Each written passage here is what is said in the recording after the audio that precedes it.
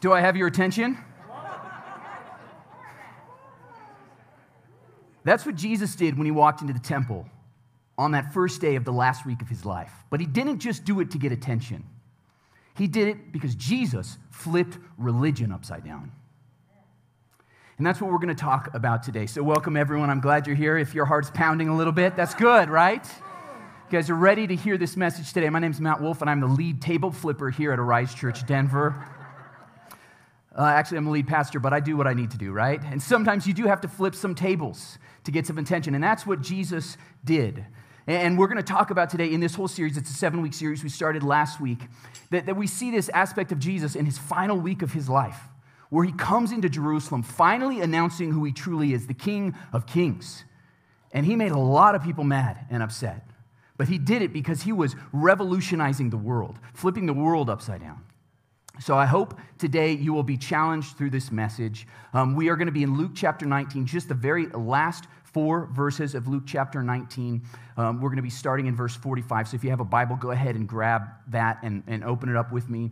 If you are on your smartphone or on a tablet, you can go to the YouVersion Bible app and you can find all of the scripture that we're going to be using today, as well as being able to take some notes. Because today in this message, we are going to talk about the 3 things that Jesus did as he flipped religion upside down. And it's really 3 aspects of who Jesus is, because Jesus is our temple, Jesus is our priest, and Jesus is our sacrifice. And symbolically, that's what he was showing as he went into that temple at the beginning of his last week of his life. So let's look at verse 45 together. I'm just going to read these 4 verses, and then we're going to dive in to see the symbolic meaning behind Jesus's outrageous actions. Verse 45, it says, "When Jesus entered the temple courts, he began to drive out those who were selling." Verse 46 is, "It is written," he said to them, "My house will be a house of prayer, but you have made it a den of robbers." Man, my little stunt was nothing compared to that, right? Verse 47, "Every day he was teaching at the temple, but the chief priests, the teachers of the law, and the leaders among the people were trying to kill him. Yet they could not find any way to do it because all the people hung on his words." So Jesus here, this is the shortest account of Jesus clearing the temple here, right? And in Matthew, we're told that he did flip tables over, the tables of the money changers. In Mark, we're told that he drove out all the people that were selling. He wouldn't let anyone bring in animals at all. In John, we're told that he made a whip. Now, I've never made a whip, but it probably would take some time to think through it, right? See, Jesus was angry here. He was upset because it's okay to be angry, but the anger of Jesus, the anger of God, is different than our anger, right? Because God has said again and again that he's slow to anger, right? Jesus had this premeditated. He knew what he was going to do. He was upset. He was angry because of what they were doing, and we're going to talk about it today. But it was a righteous anger, right? So he knew he needed to upset the apple cart. He needed to flip some tables to get their attention and to prove this point, this theological, deeper truth that Jesus flipped religion upside down. So in this passage, I want you to focus on this first thing, because this really is some deeper theological truth that Jesus is demonstrating here that gets fully realized in just this last week of his life. Because the first thing I want you to see here as Jesus enters the temple courts is that Jesus is our temple. Okay, if you're taking notes, that's the first thing. Jesus is our temple. If we are followers of Jesus, he is our temple. He is the last temple. That's why we don't need to rebuild the temple in Jerusalem. Jesus is our temple. Notice in verse 45 that it says, when Jesus entered the temple courts. Do you see that? He entered the temple courts. So I have a little picture here because a lot of us have a trouble to imagine. So this is kind of a diagram expecting, kind of producing what the temple courts would have looked like in Jesus' day. This is considered Herod's temple because he was the one who funded the building of this temple. It was the third version of the temple because it had been destroyed a couple times before that. And Jesus would have come in, and you can see there's this big, wide open space all around the temple. Those were the courts. Do you see that? These are the temple courts. And then inside there's an inner court. And then even beyond there's the inner court. And each level of courts had a different level of people that could go in. So if you were a follower, if you were a Jewish follower, a believer in God, you could enter those inner courts. but anybody who was not Jewish could only enter the outer courts. In fact, these are often called the courts of the Gentiles. So they could be out there. Anybody could come visit Jerusalem. If they believed in God or they thought maybe God was real, they could come into those courts. Anybody was welcome to come. And that's where Jesus walks in, and that's where he's going to set up shop for the next few days as he's teaching over and over again. Next week we're going to see, the next 5 weeks, we're going to see Jesus teaching this special teaching in these last week of his life that was very authoritative, flipping things upside down. But here we see Jesus in the court of the Gentiles. So why am I pointing this out? Because that's where all this ruckus was going on, with people selling animals, with money changers, with all sorts of people. They were taking up the space for the Gentiles. Why is that important?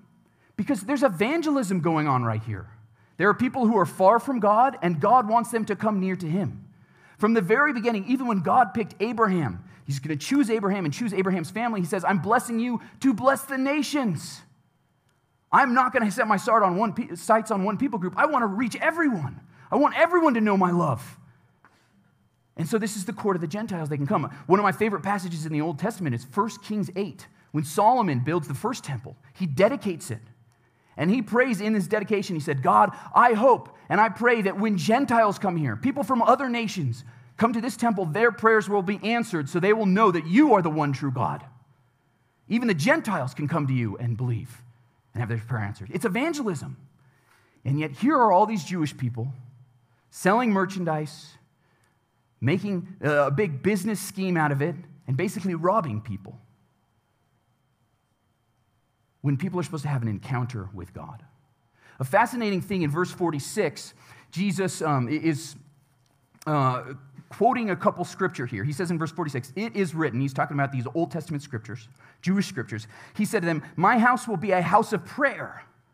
That first reference comes from Isaiah chapter 56. But most of us don't know the full reference. In Isaiah 56, it says this, God is speaking through the prophet. He says, I will bless the foreigners, the Gentiles, all the peoples of the earth who commit themselves to the Lord. I will bring them to my holy mountain of Jerusalem, right where they are, right? And will fill them with joy in my house of prayer. I want the nations to be happy, to find salvation, to find eternal life. And then it goes on in verse 7, the second half, it says, I will accept their burnt offerings and sacrifices because my temple will be called a house of prayer for what? All nations. That's what Jesus is saying here. He knew all these Jewish people would have known this reference. He's talking to the teachers of the law, the scribes, the Pharisees. They knew the Bible. They knew when Jesus said, this temple will be called a house of prayer, they could have finished that sentence. Prayer for all nations.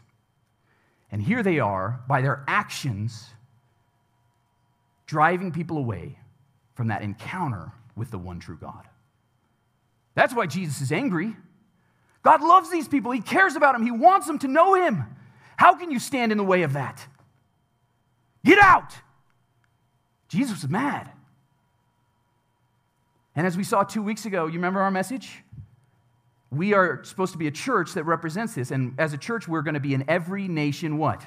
Congregation. Every nation congregation. Because God cares about all peoples of the earth. No matter nationality, ethnicity, skin tone, God wants them all to come to him. Yeah.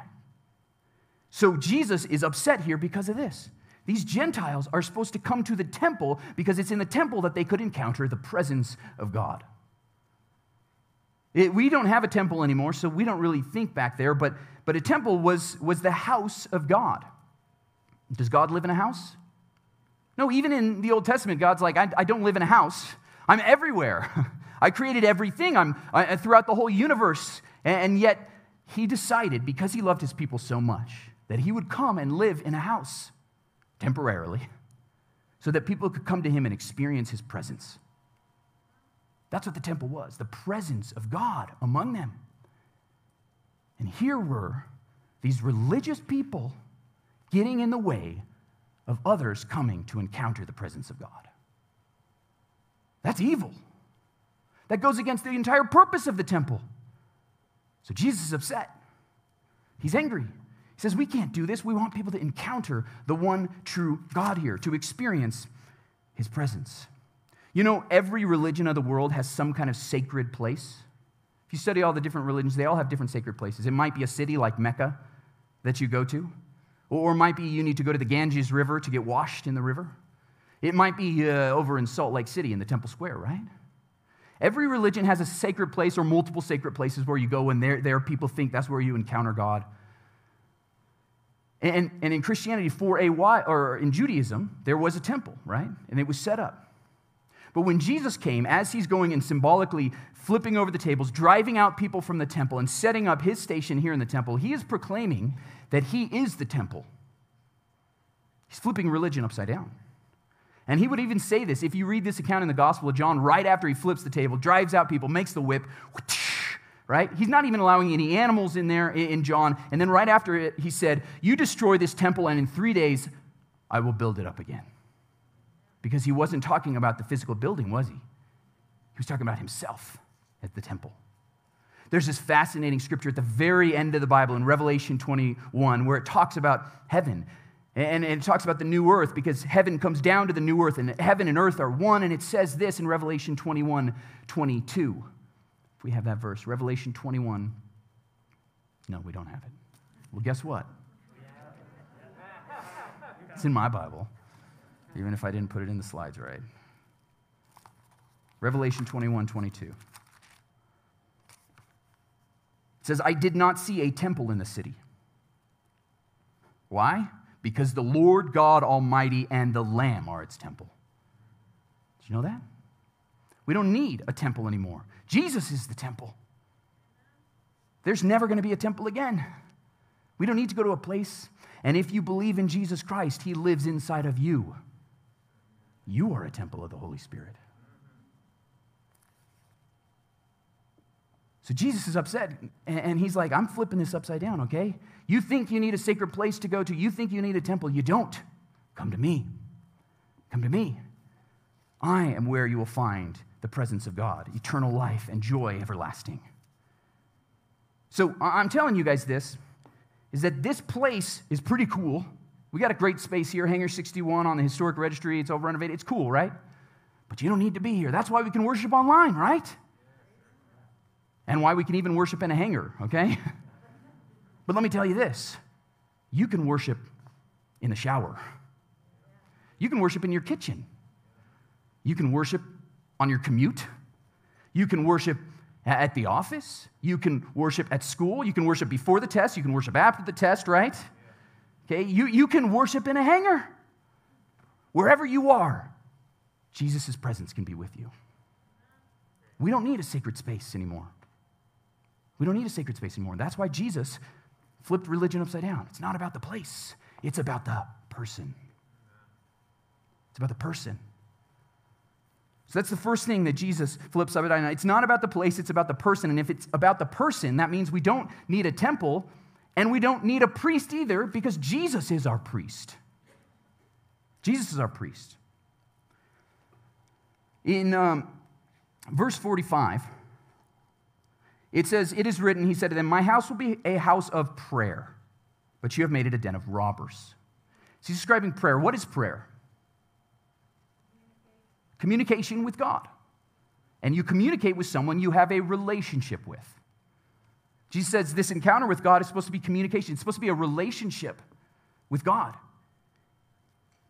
Now, I think it's really fascinating because the people who were selling animals here, and we're going to talk about it in a minute, were selling animals so people could sacrifice because sacrifice was commanded in the Old Testament by God. But Jesus drives out the sellers. In John, he drives out all the animals. Well, weren't they supposed to keep sacrificing animals? Like, what's going on here?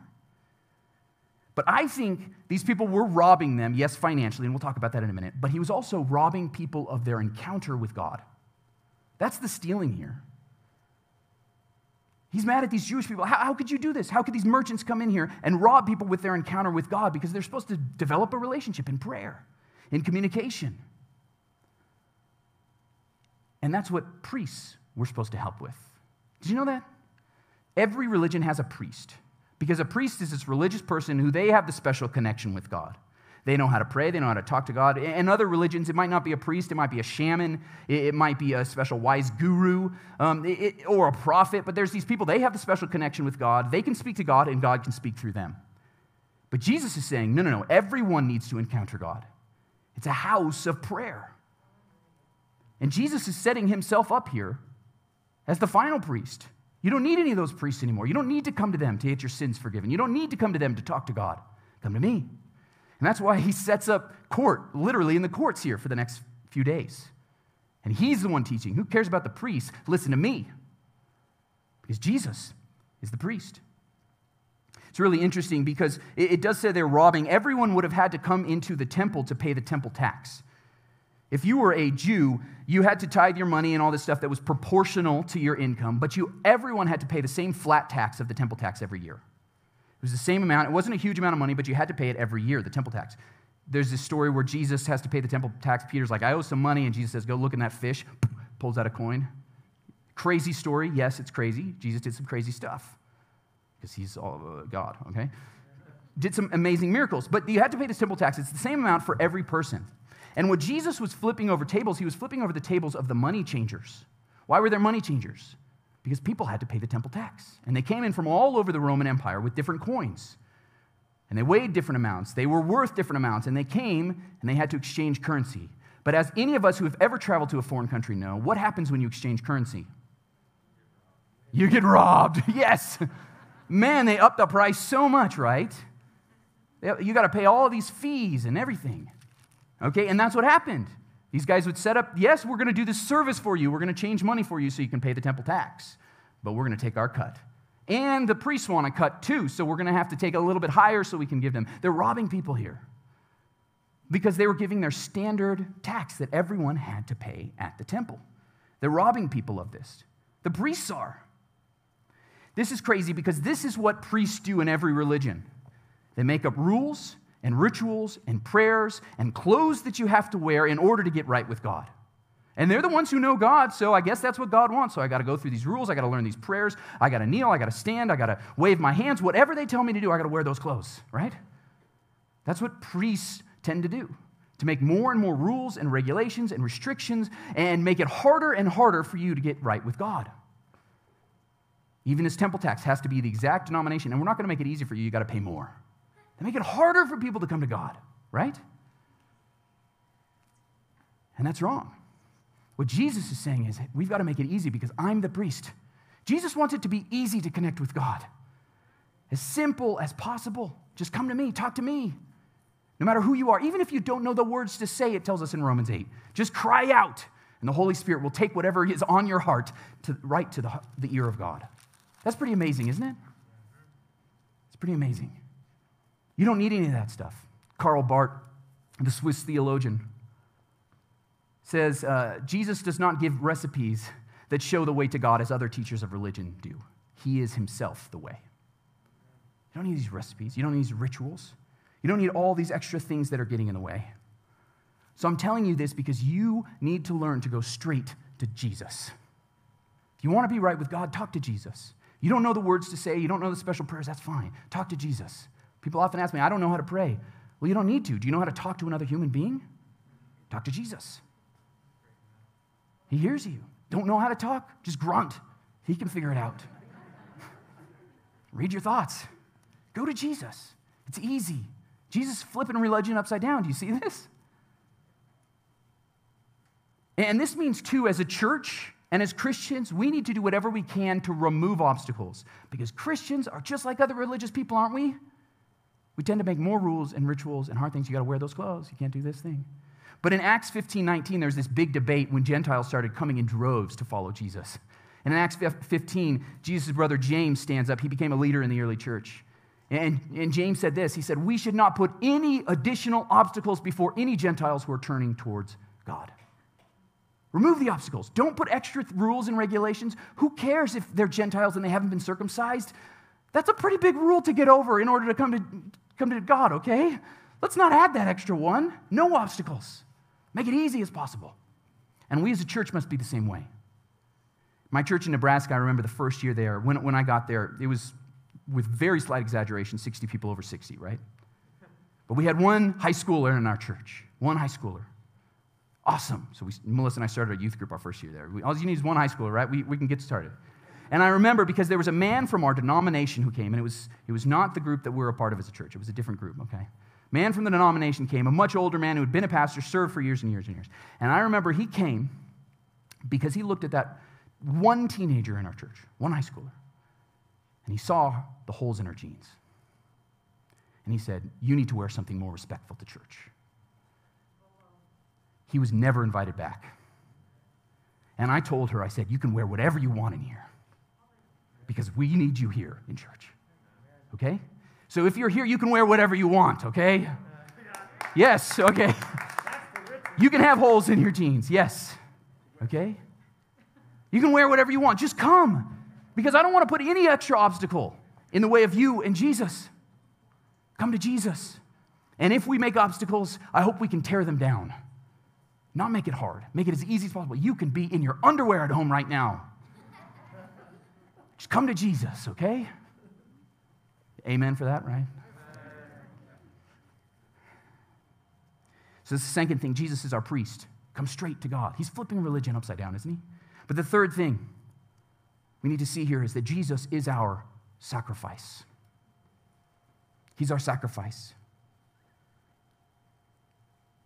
It says in verse 45 that he's driving out those people who were selling, right? They're selling. And probably what they're doing is price gouging. Anybody in here been to Mile High Stadium? Ball Arena, right? Yeah, you work over here at Ball Arena, right? Okay. Man, it costs $18 for a hot dog, doesn't it? $25 for a beer, right? They can charge whatever they want because they've got the location and there's like nowhere else to go, right? Same thing happened in the temple. People would come from hundreds, thousands of miles on a pilgrimage, and that's what they were at that time for Passover. The one time a year, some of them would see the temple, and they would come, and they couldn't drag their sheep the whole way there to offer a sacrifice. So they would sell the sheep back in wherever they were, and they'd come, and they would take their money, and they'd want to buy a sheep, but now it costs 3 times as much as it did back home. These sacrifices. And this is the exact opposite reason why sacrifices existed. So every religion has some sort of sacrifice, either sacrificing an animal like these ancient religions, or sacrifices that you have to do. You have to do penance, you have to do this hard work, you have to do all this labor, all these different things that you have to do to sacrifice for God. Because we all sin and we do wrong things, so in order to get right with God, we have to offer sacrifice. It has to be costly. It does have to cost us something. And that's how all religions the world over have always been. And God actually was very clear in the Old Testament. He wanted to make it easy for people. So he gave very specific rules about sacrifices. This was actually very good news. Some of us read this stuff and we're like, man, that's some crazy rules in the Old Testament. You read Leviticus, man, that's crazy. But here's the reason why God did it. Because in other religions, they didn't know what God wanted. So they're like, let's give it a sheep. Somebody else is like, I think we need to give a bull. Somebody else is like, I'm going to give my firstborn son. Whoa, right? And God is like, no. I'm going to give you exactly what you're supposed to give, okay? I don't want your children, okay? So he made it easy. And I want to show you this in just one section, in Leviticus chapter 5.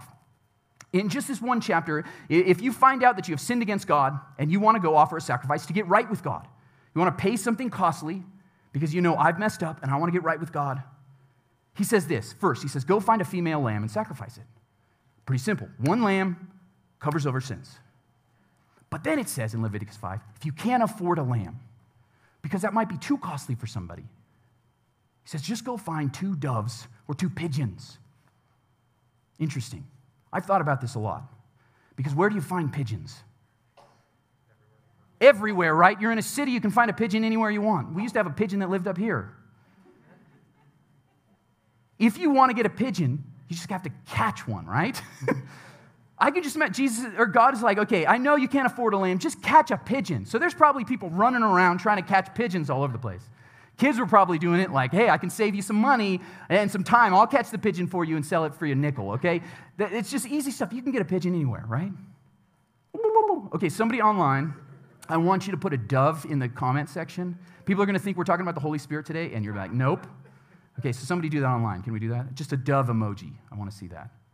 Okay, so you're catching a dove or you're catching a pigeon. But then it says, God says, if you can't even afford or find a dove, guess what? All you need to bring in is 2 quarts of flour. He's very specific. Don't even put oil in it. I don't want it to be fancy bread, okay? Just want the flour. So I looked up online here how much it would cost for us to get flour. And I know it's different than the centuries before Christ, right? But if you wanted a quart of flour today, it would cost you 63 cents at Walmart. 63 cents. That's like nothing, right? But there's still a cost. God didn't want to remove all cost. He wanted to say, I want you to know that it's costly. You've sinned.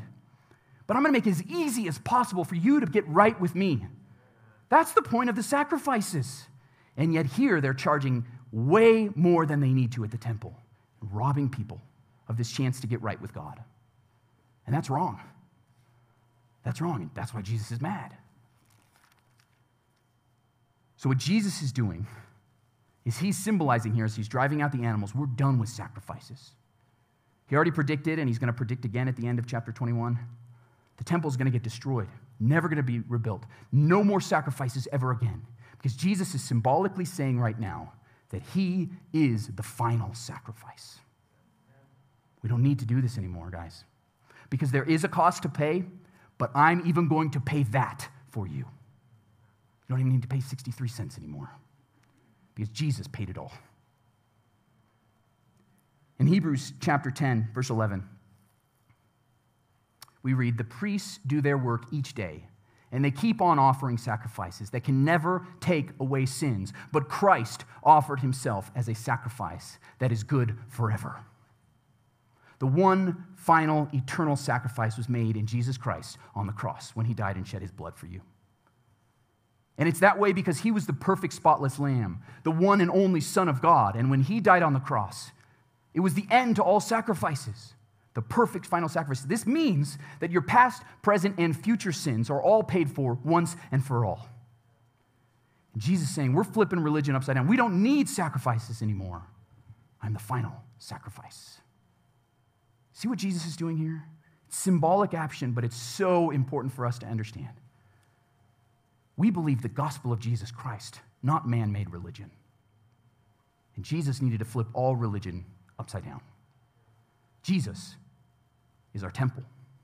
Jesus is our priest, and Jesus is our sacrifice. So we must go straight to him first and always. First and always.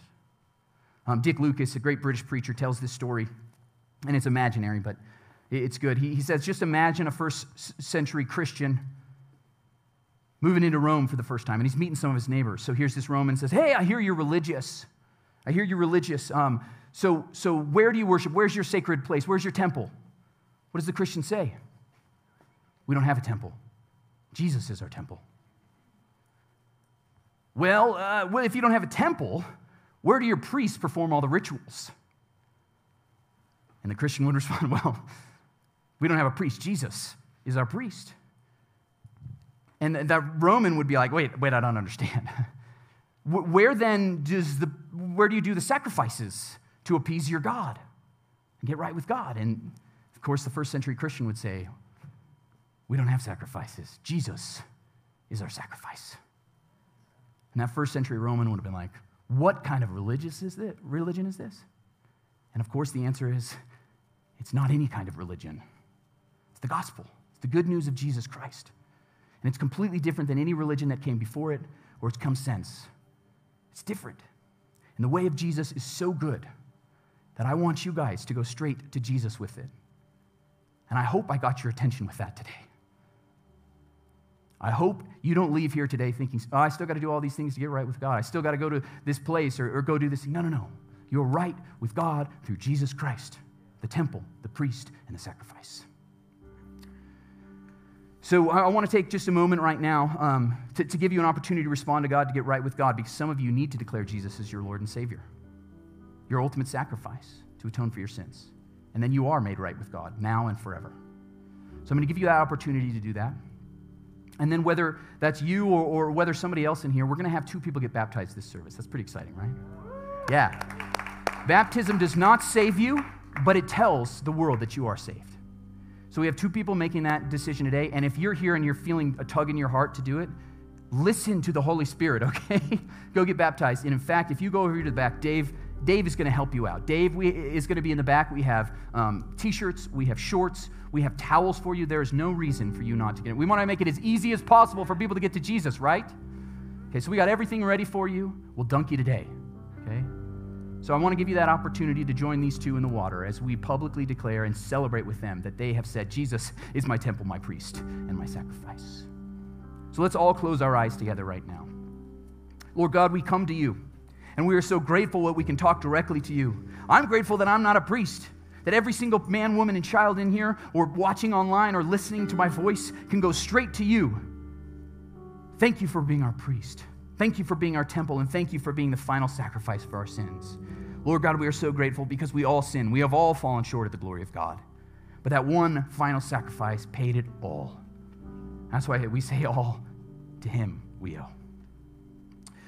And Lord God, I just pray that you'd put it on someone's heart who needs to get right with you today, that they would do it. So with eyes closed, I want to give you an opportunity to respond to this good news of Jesus Christ and accept his gift of eternal life that he purchased for you on the cross.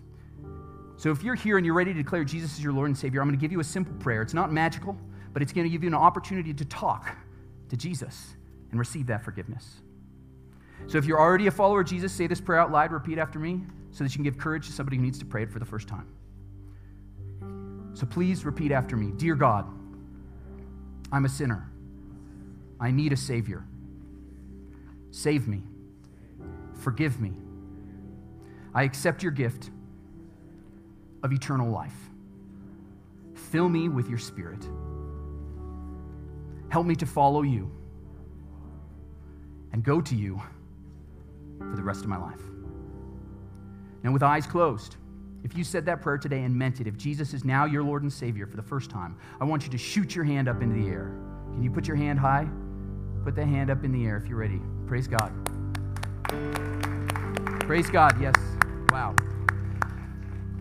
Lord God, we celebrate those who make that decision, and we celebrate those who decide to go public with that decision as well in baptism. Pray that you'd bless them as we celebrate with them and with your angels for those who have found eternal life in you. Thank you. Amen.